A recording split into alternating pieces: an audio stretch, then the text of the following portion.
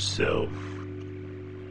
Always attempt to improve upon yourself and be the best version of yourself that you can be. That's the goal.